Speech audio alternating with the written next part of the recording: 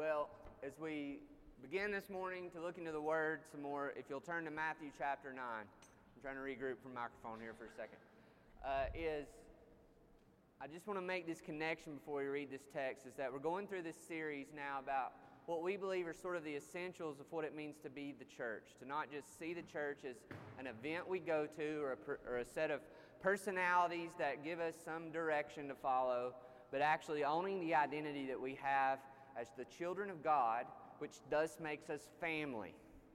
That we've not been called into just sort of this one-on-one relationship with God, as good as it is. You know, in our Southern religious culture, sometimes we have this hyper-individualism that goes beyond even any other places in our country at times. There's even celebrated country songs, me and God, me and Jesus got our own thing going on. Like we can just do this self-made way of being a disciple. And we actually celebrate that. Like, I'm going to be a Christian, and I'm going to do that my own way without any community and without any people that I partner together to follow Jesus with. That is just not the way of Jesus. And so we're thinking, what does that mean? And we're talking about some essentials here. These things are used in many churches, but we're talking about what they look like in the life of our church. But we're not even so concerned about thinking about it in that category. We're just thinking about what does it look like for each of us to just follow Jesus in the way of Jesus. And it means that one thing we talked about is that we would be together regularly, that we would gather. God's designed that we would sing together, hear God's word together, but that it would be more than that we would get together in one another's homes, that we would have a measure of life that we know is not able to live in some sort of like exaggerated communal existence. If you're up for that, go for it. But we're busy people with jobs, lives, sports, school, all of these things. But we are called to this regular commitment to have relationships with people. And that means we have to get together and be present with one another. And we want to do that with Jesus as the glue that holds us together. But we also are called, as a part of being the church, to grow up. Being the church is not a call to be a consumer of Christianity, to not say that some religious institution called the church now has some goods and services that they need to deliver to me. No, as followers of Jesus, we are all called to grow up and to live a life that follows Jesus, not just merely on a Sunday, but in the stuff of everyday life. And today we're going to talk about the call to go. That is to look outside of ourselves, our own comforts, our own preferences, even our own personalities, and to bring this good news of the kingdom to other people. That's one reason this morning we weren't doing these songs and adding the Spanish language component, because we thought that would be cute or somehow make it look like something to try. It's because as we've been living life on mission together, out in the city and in our neighborhoods and in our schools, we're finding that there are many people who speak Spanish. Most of the children and students that we connect with, they're bilingual, but a lot of the parents cannot speak English. And so when you go and you think, oh, what would it look like to invite them into the life of our church when nothing will resonate with them? And so we may not do it this way all the time, but we want to be willing to discomfort ourselves. I can't speak a lick of Spanish. I wish that I could. But to do this so that we can imagine what it's like. Again, we view our mission much more than people in these seats on Sunday morning. It's just one piece of the bigger pie. But this morning, actually, I could start to imagine what it would be like to invite my friend Edgar. What it would be like to invite people, names, many more I can mention, but I don't want to talk about people. I can now imagine them standing here with me. And them not just being asked to adapt to my preferences, but to share in the gospel. And I'm excited about that, whatever that might look like. But we hope, as we do in all of our life as a church, that what we're doing here on Sunday is just shaping what we're going to go do now in our everyday lives. Not just how can I sacrifice some comfort for an hour and a half on a Sunday, but now how can I go live in a way that denies myself, takes up my cross, and follows Jesus for the good of others and the glory of God. And our text this morning, I believe, will help us get there. So Matthew chapter 9, beginning in verse 35. If you have a Bible, you can read from there or obviously we have it here on the screen. God's Word says, "And Jesus went throughout all the cities and villages, big and small, teaching in their synagogues and proclaiming the gospel of the kingdom and healing every disease and every affliction. When he saw the crowds, he had compassion for them, because they were harassed and helpless like sheep without a shepherd. Then he said to his disciples, 'The harvest is plentiful, but the laborers are few. Therefore pray earnestly to the Lord of the harvest to send out laborers into his harvest.' And he called to him his 12 disciples and gave them authority over unclean spirits to cast them out and to heal every disease and every affliction. The names of the 12 apostles are these: first Simon, who is called Peter, and Andrew his brother, James the son of Zebedee and John his brother, Philip and Bartholomew, Thomas and Matthew the tax collector, James the son of Alphaeus and Thaddeus, Simon the Zealot, and Judas Iscariot, who betrayed him." Let's pray.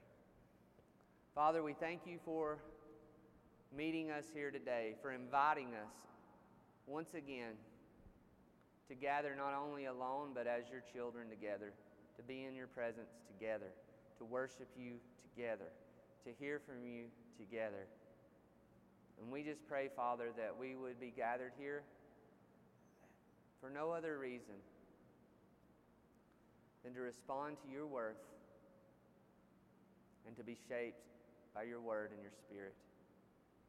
To be reminded again through the word and through the table that it is finished, and that we now have your Spirit to be sent out into this world to both declare and display the kingdom of Christ, in whose name we pray. Amen. And if you guys don't know, there's a new movie out about Harriet Tubman that we watched recently. And I grew up hearing about Harriet Tubman and the Underground Railroad, but seeing this film, and as I always say, I'm not vouching or endorsing any film, because you might go like it and say, "Why did he say that? That was horrible."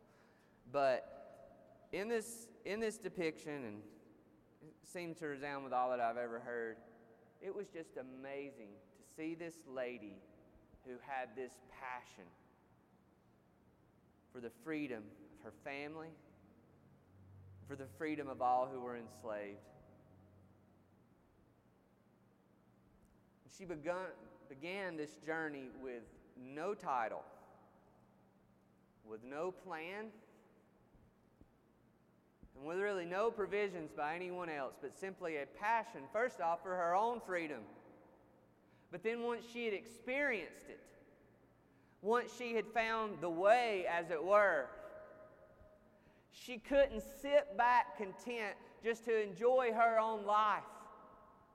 She had to figure out a way that she could get back to where others were and bring them on that journey that led them to being human as they were created by God to be, not someone's property. She had no formal training, but at least in this depiction, I trust it, she had God. She had truth, she had conviction. And she had a lot of discouragement coming at her, a lot of risk, and a lot of people who hated her. But even more than the hate and the obstacles that came at her was the love that came from her. So she prayed, she plotted, and she persisted in fighting the enemy that would hold people captive. This African American, this black woman, had those two designations on her identity. Two that in the 1800s in the United States said, you are not even a person, first off, not even a full person, but you especially have no possibility of doing anything of any historical significance. She would have been written off. And she would have been tempted, as many were, and in contrast to her, tempted to write herself off. Tempted to set back in a faux humility like Moses, who, without too much irony, became sort of her name, to say before God, "Who am I?" She couldn't read. She had nothing by worldly standards that qualified her for the calling God put on her life. And that was enough. She was used by God to see many people set free. And it was so inspiring.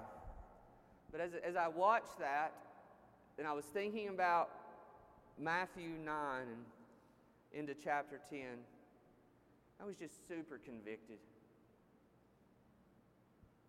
I was super convicted about how the heart of Jesus is a greater heart than Harriet Tubman had, although great it was. And yet how I can have such little passion to see people set free. Super convicted about where my passions lie. I've got a couple hobbies, and I think hobbies are good. God wants us to enjoy His creation and His world. But do all my passions, investment of resources and time, flow in that direction while people sit in slavery? What moves me to earnest prayer? You know what moves me to earnest prayer? When we have supreme car trouble. You know why? Because it affects my daily life. It affects my finances. It affects my comfort. Sometimes it affects my sense of even shame, because I think if I wasn't so dumb, I wouldn't have got myself in this situation. And it creates this internal angst where I call out to God, "Help me, Lord." What compels me to what I like to call non-externally driven action? That is, I don't have to have somebody kind of poking and prodding me to do it.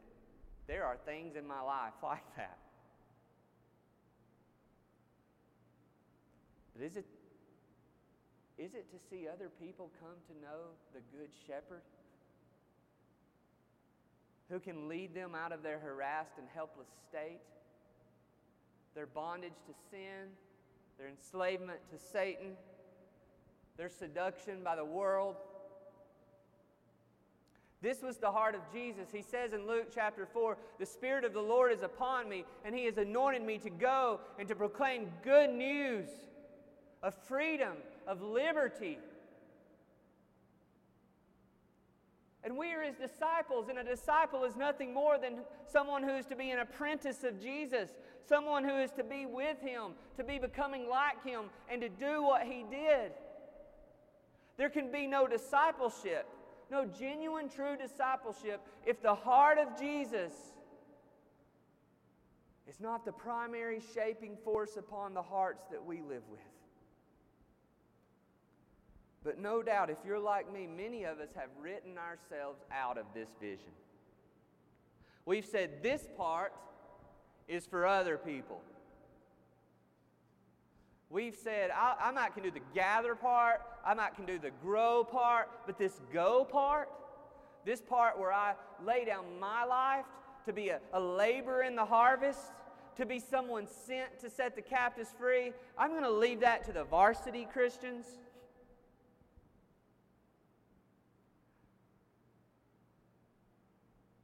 When Jesus makes no categories for those who receive this calling.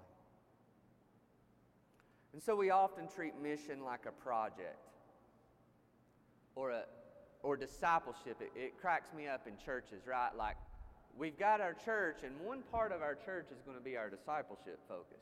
That's the whole point of it all. We're going to have a mission team, and again, I know it's all well-meaning. And then the rest is just going to do this other stuff. What other stuff?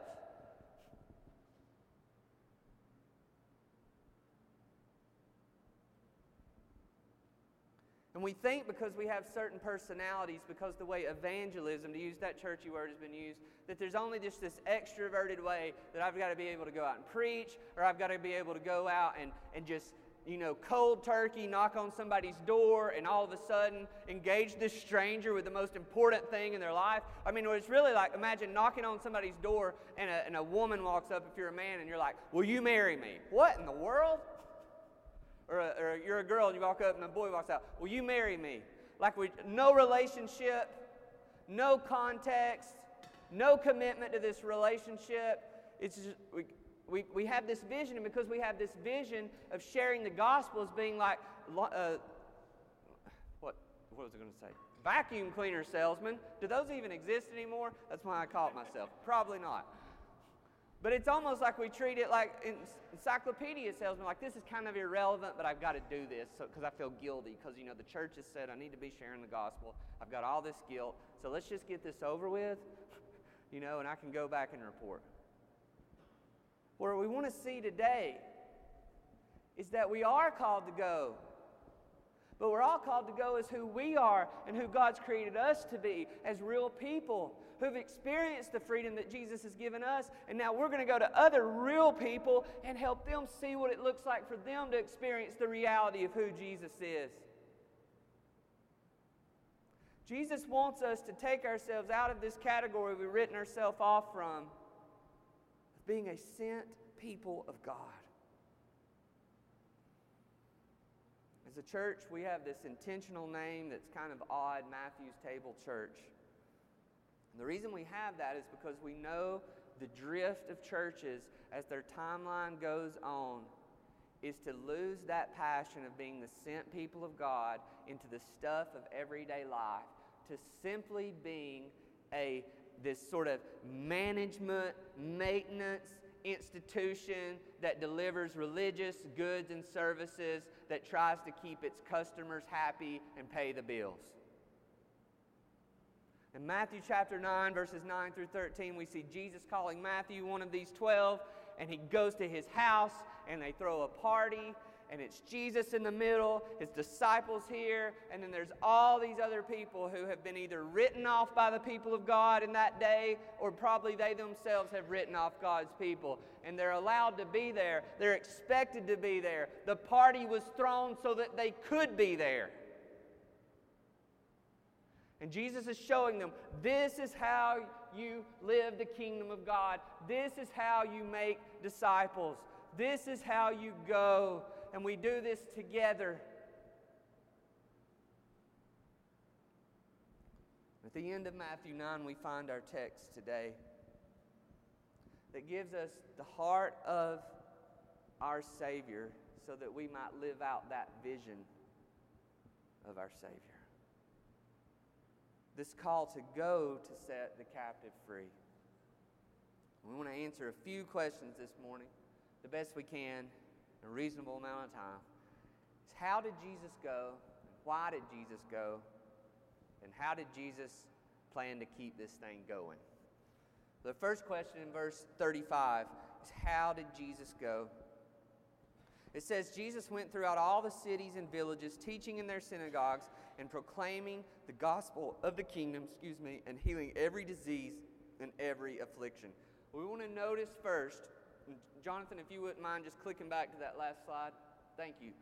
That Jesus went here to specific places and specific people. He walked these places. There was no place too big. There was no place too small. So in the world of missions, sometimes we want to have strategic cities, but we need to realize when it comes to Jesus is that Cleveland, Tennessee is no more strategic than Nashville, Tennessee. That Cleveland, Tennessee, I believe, and maybe I'm overstepping, is no more strategic than New York City, USA.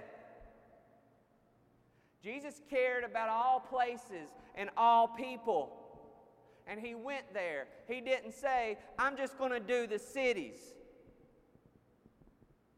He said he goes into the cities and to the villages, and he walked these places. If you've never got out and walked much in a long time, you experience a place more differently on feet than you do in a car. We are so busy, we are so rushed, that we don't often even know where we are. And it's hard to remember who you are when you don't know where you are.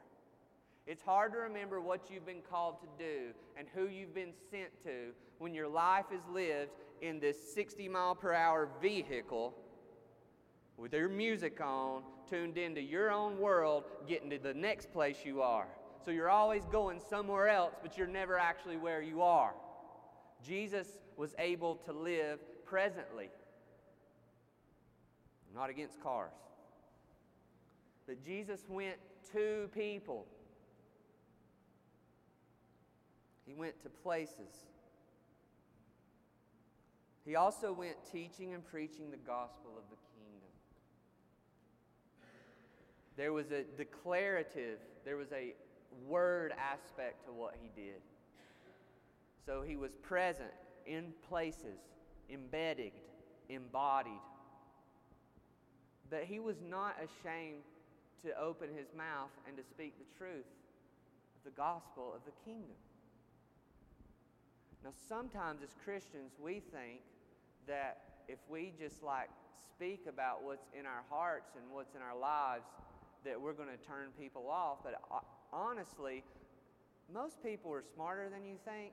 They know what you're doing. I mean, if you're a Christian, hopefully they know you're a Christian. If you're embedding your life amongst the people, I mean, just imagine, take for instance our missional communities having a family meal. Hey, we'd like to invite you to this meal at our house with our friends. What are y'all doing? Oh, it's just some friends getting together. And you're over here thinking, ooh, we're going to get them here, reel them in a little bit, and then we'll set the Jesus hook later. And they'll be like, oh no, what happened?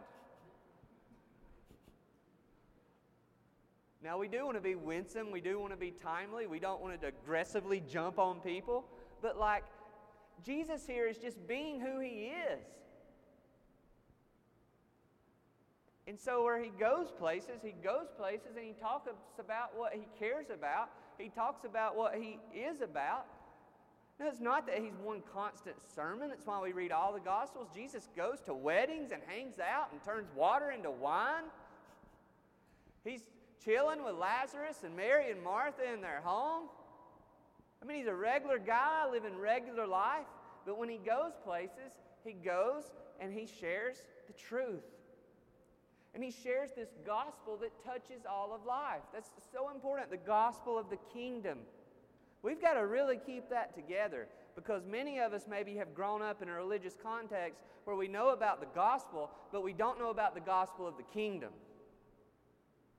Where we know about a Jesus who can save us for an afterlife, but we don't know about a Jesus who has come to invade this life.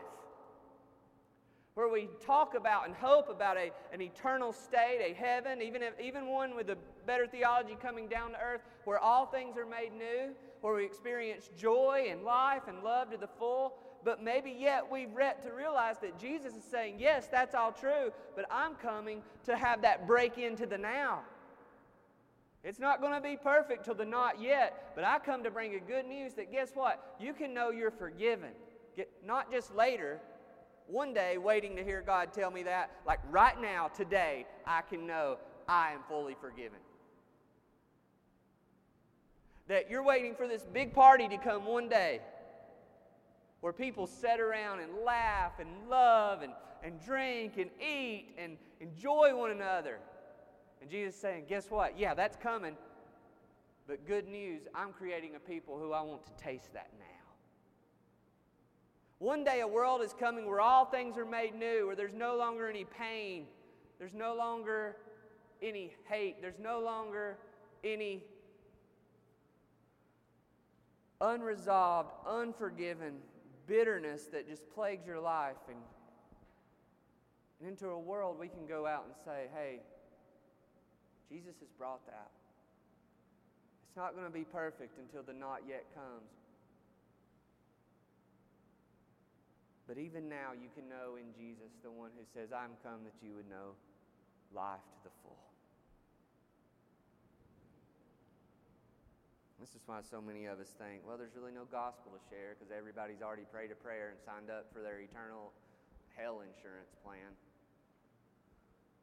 And Jesus is saying, What are you talking about? It's not the gospel. It's the gospel of the kingdom. This is why there's so much labor to be done.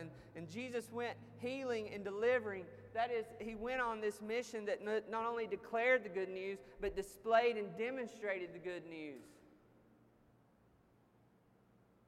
It was a message of proclamation that called for repentance.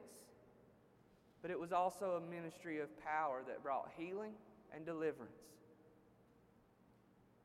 Now it says here that he healed every disease and affliction. This doesn't mean that he healed everyone's disease and affliction.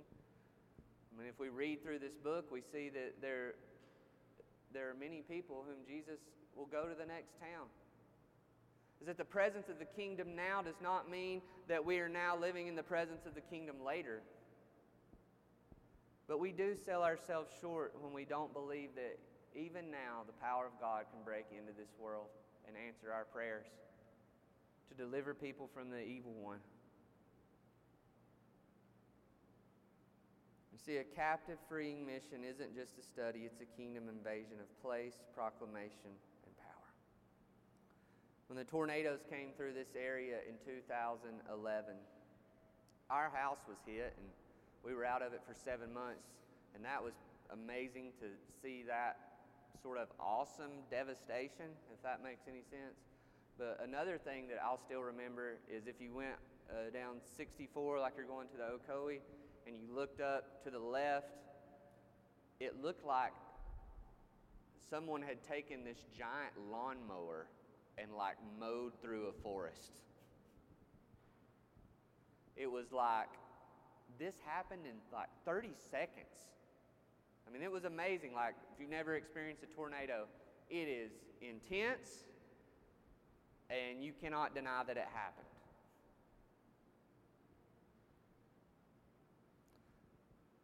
I thought Jesus, not with that sort of, just blowing through town. Like, this is kind of what it looked like when he and his disciples showed up. Is there were signs. There were things that you could see. It's what Jesus is saying to Nicodemus in John chapter 3. He's saying the Spirit blows where it will. But when God's Spirit blows through a place and through a people, you're going to be able to see it. It shows itself in different ways. Sometimes it shows itself just in a perseverance through a long-term struggle where God's Spirit gives you that supernatural will to just not quit. And those of you that we've seen in our church walk through such difficult seasons like that, just so you know, we look on and we say, wow, I see the presence of God in that situation. It makes no sense why they wouldn't just give up and quit on life. For other people, it's joy. It's a zeal. It's a freedom.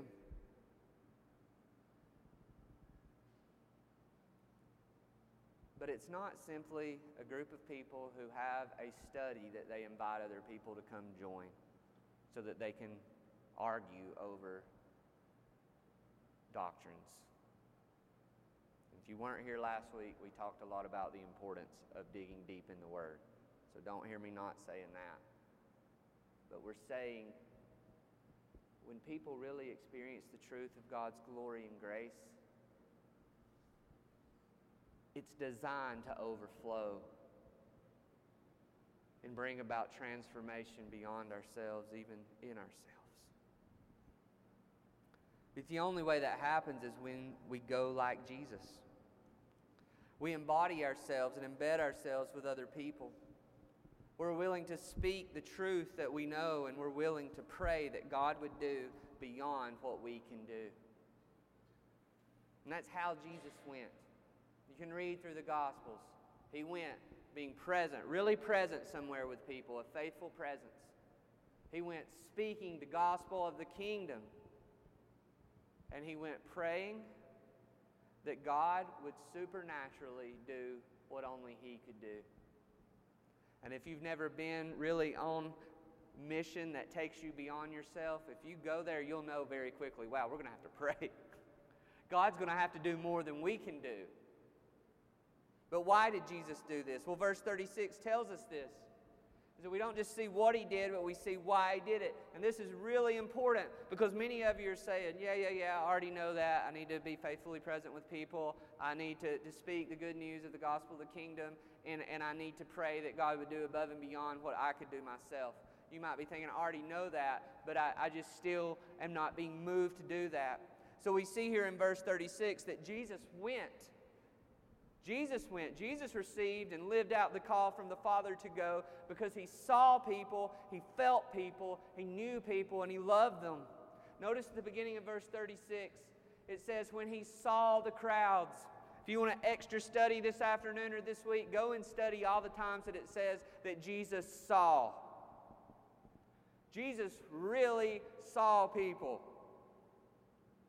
You know what it's like to not be seen by someone. They're with you, and you're like, you really just don't see me? And then you also maybe know what it's like when somebody really sees you. When you can say, I feel seen right now. The good news is right now, Jesus sees you.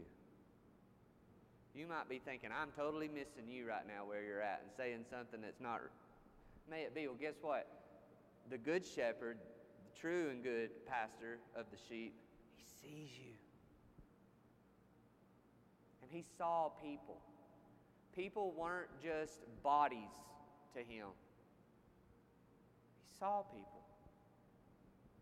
And then He felt compassion for them. He had compassion for them. This word compassion wasn't He just felt sorry for people. He just had pity for people. But this is talking about this word behind compassion, splagna, is this deep sort of guttural response to seeing people in need. Some would say a better translation of this word is He suffered with them. Compassion is when you enter into someone else's suffering, their situation. I was thinking about it this way. If I am watching TV and watching the news and I see that someone else's son was to get shot, that's really sad. But if I walked up and saw my son get shot, it's a new level. It's different. Jesus was able to enter that with people. Like what you're going through, I feel that like I'm going through it. You're hungry, I'm feeling that like I'm hungry. You're lonely, I'm feeling that like I'm lonely. You're sad, I'm feeling that like I'm sad. Compassion. Suffer with. And then we also see here, He says, why did He feel this? Because they were harassed and helpless like sheep without a shepherd. He discerned their situation. They were harassed. Another word for that is they were a troubled people who were helpless, and really another translation of that, who were cast down. So they were harassed and helpless. They were troubled and cast down. So they were basically, in other words, they were enslaved. Enslaved to their own sin, enslaved to a world of suffering, enslaved to Satan, enslaved to a corrupt religious system that they were all a part of. He saw that. They didn't have a shepherd. They had false shepherds at the time who didn't care about their brokenness but just laid more heavy burdens on their back. And it moved Him. And He knew them. And He had hope for them. Because He knew of a good shepherd and because He was the good shepherd. A part of that Harriet Tubman depiction, that movie, she's in this meeting with a lot of high-profile people in suits, and not just powerful white men in suits, but the real impactful part of this scene was powerful freed slaves. And they're all discussing how can we keep this Underground Railroad going? How can we do this next thing when now these laws have been passed that are making it even harder, where people are getting more angry because they're losing property in their minds, which is losing finances, and they're discussing it also cautiously, so methodically, and they've got, I was thinking if I was one of them, this is when I would have been sitting there and I would have got out the whiteboard and started scribbling stuff nobody else could read. Like, what if we do this? What if we do this? And we can't do this because that's too hard. We don't have enough resources. The risks are too great. And in the middle of all these guys sitting there doing their thing, I was thinking this looks like a church leadership meeting that I would be leading. That well, I did that to myself that time. This bold lady steps up and says, "You guys are coming at this all from the wrong direction. You forgot what it's like to actually be a slave."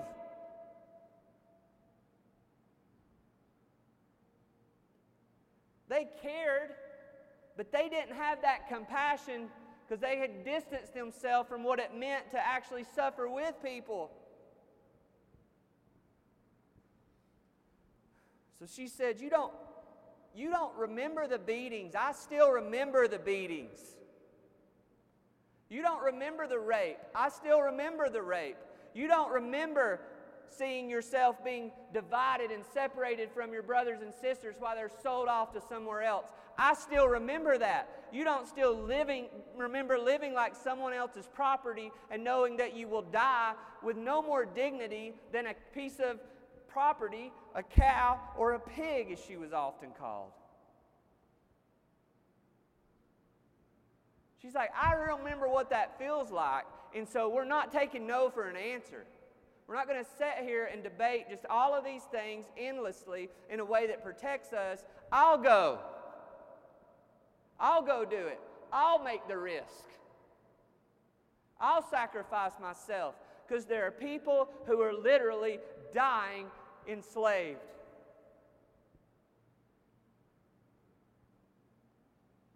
I just had to pause and have I forgotten what it means to be enslaved to sin, death, and headed to hell?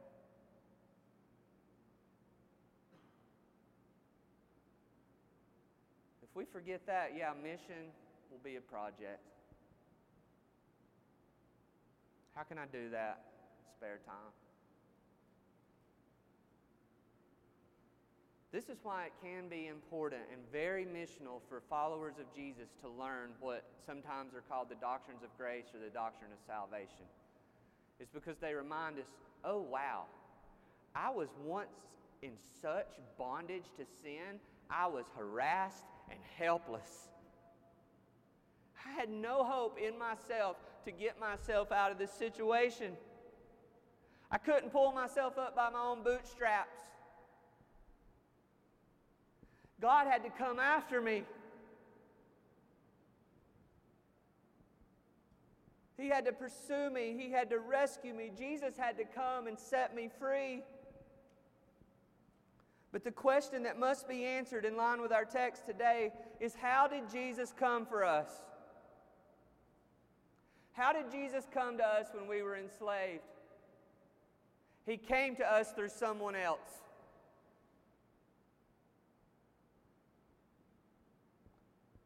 He came through a person. And I want you to maybe think of that person or persons that God used. For many of us, it wasn't some dynamic visionary, spiritual architect, author. For many of us, it might have been mama. For others of us, it might have been just a kind person, a roommate, a friend, a co-worker. In Romans 10:13 through 17, we hear these words, "For everyone who calls on the name of the Lord will be saved." Isn't that good news? But Paul goes on, "How then will we call on him in whom they have believed? And how are they to believe in him of whom they've never heard? how are they to hear without someone preaching? Not what I'm doing, without someone proclaiming the truth. And how are they to proclaim that truth unless they're sent? As it is written, how beautiful are the feet of those who preach the good news. Faith comes from hearing, and hearing through the word of Christ. So I believe what the Spirit would ask us this morning is, do you see?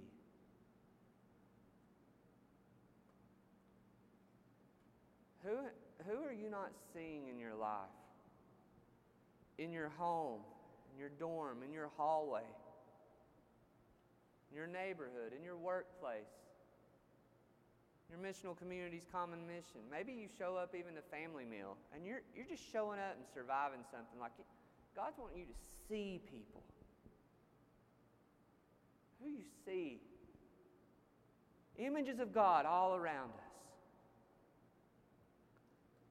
Do you feel? Some of us are afraid to see because we don't want to feel. Because we don't know what to do with our feelings. Jesus got angry. Jesus felt sad, betrayed, alone, afraid.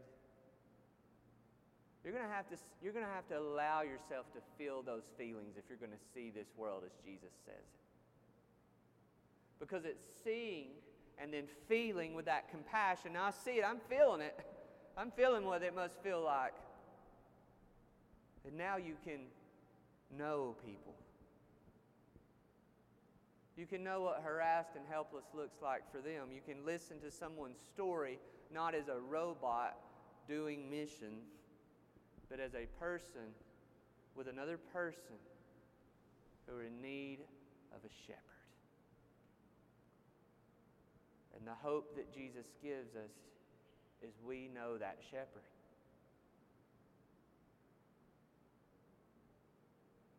When you look at people and you see problems and issues, and maybe that person you look at is in the mirror, do you think how do you feel in that phrase? They're a sheep without a blank. Because I guarantee you a lot of us fill that blank in differently than shepherd.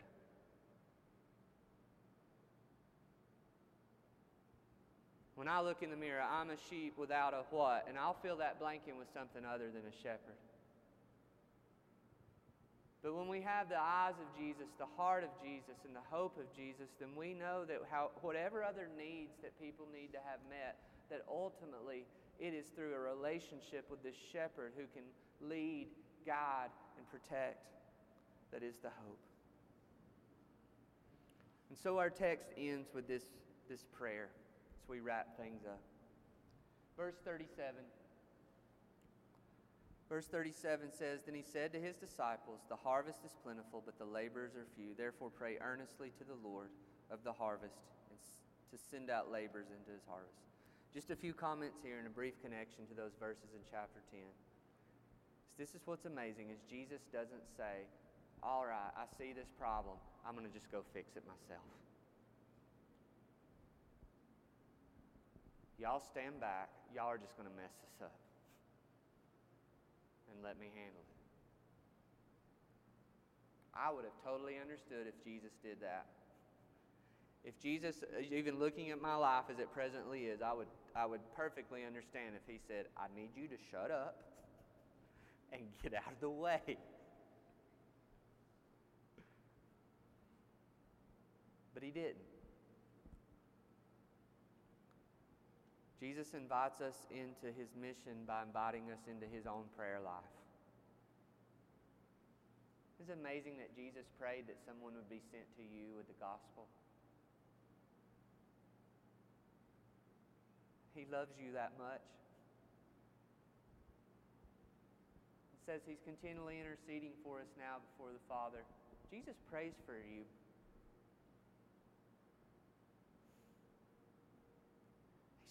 He's inviting you into this with him, and he's saying, we've got to pray for laborers. This harvest is great. There's needs. There's people all around us. And I need laborers. I'm not saying pray for greater church attendance. No, I'm not praying for attenders. I'm praying for laborers. I'm not praying for mere learners. I'm praying for laborers, for workers in the harvest.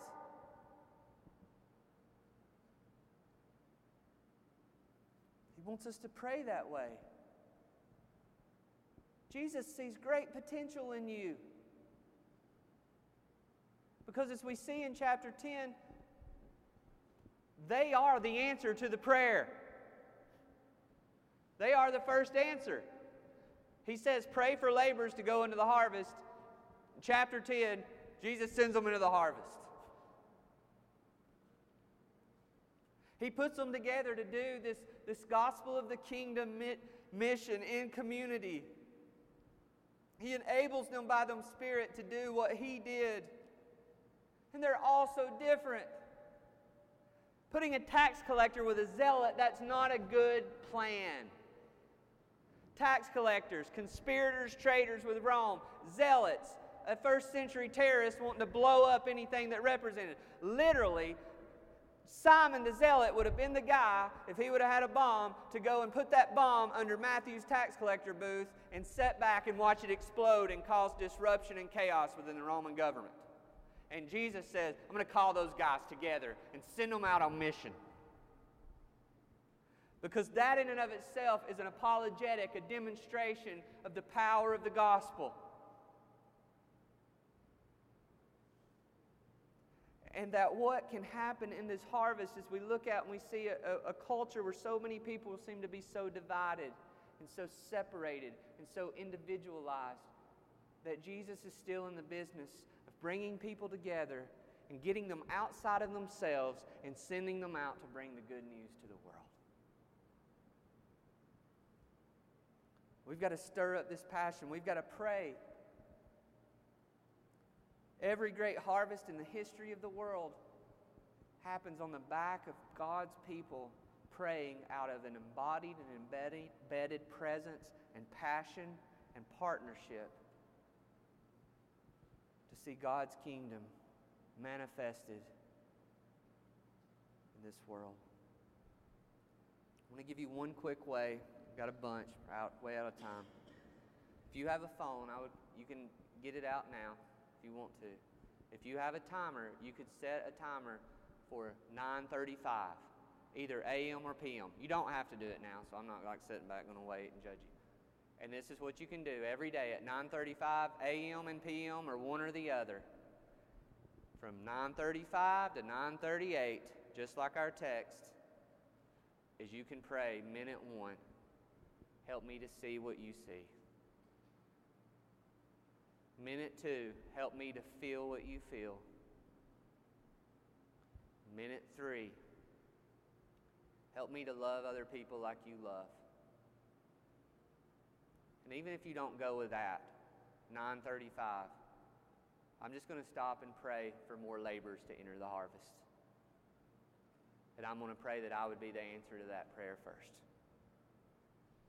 As a church, we want to be more dedicated and devoted to creating more opportunities and more resources and more equipping for this. Because we are not playing games or having some sort of projects or stuff to report.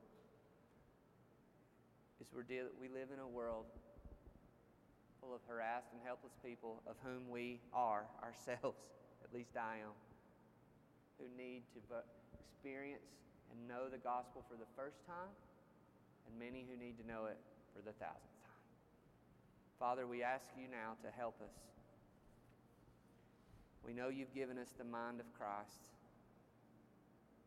May we embrace it. As we come to the table now, may we be reminded of the lengths that he went through his life, death, and resurrection. The work, the labor he put in so that we could be the harvest. It's in Jesus' name we pray.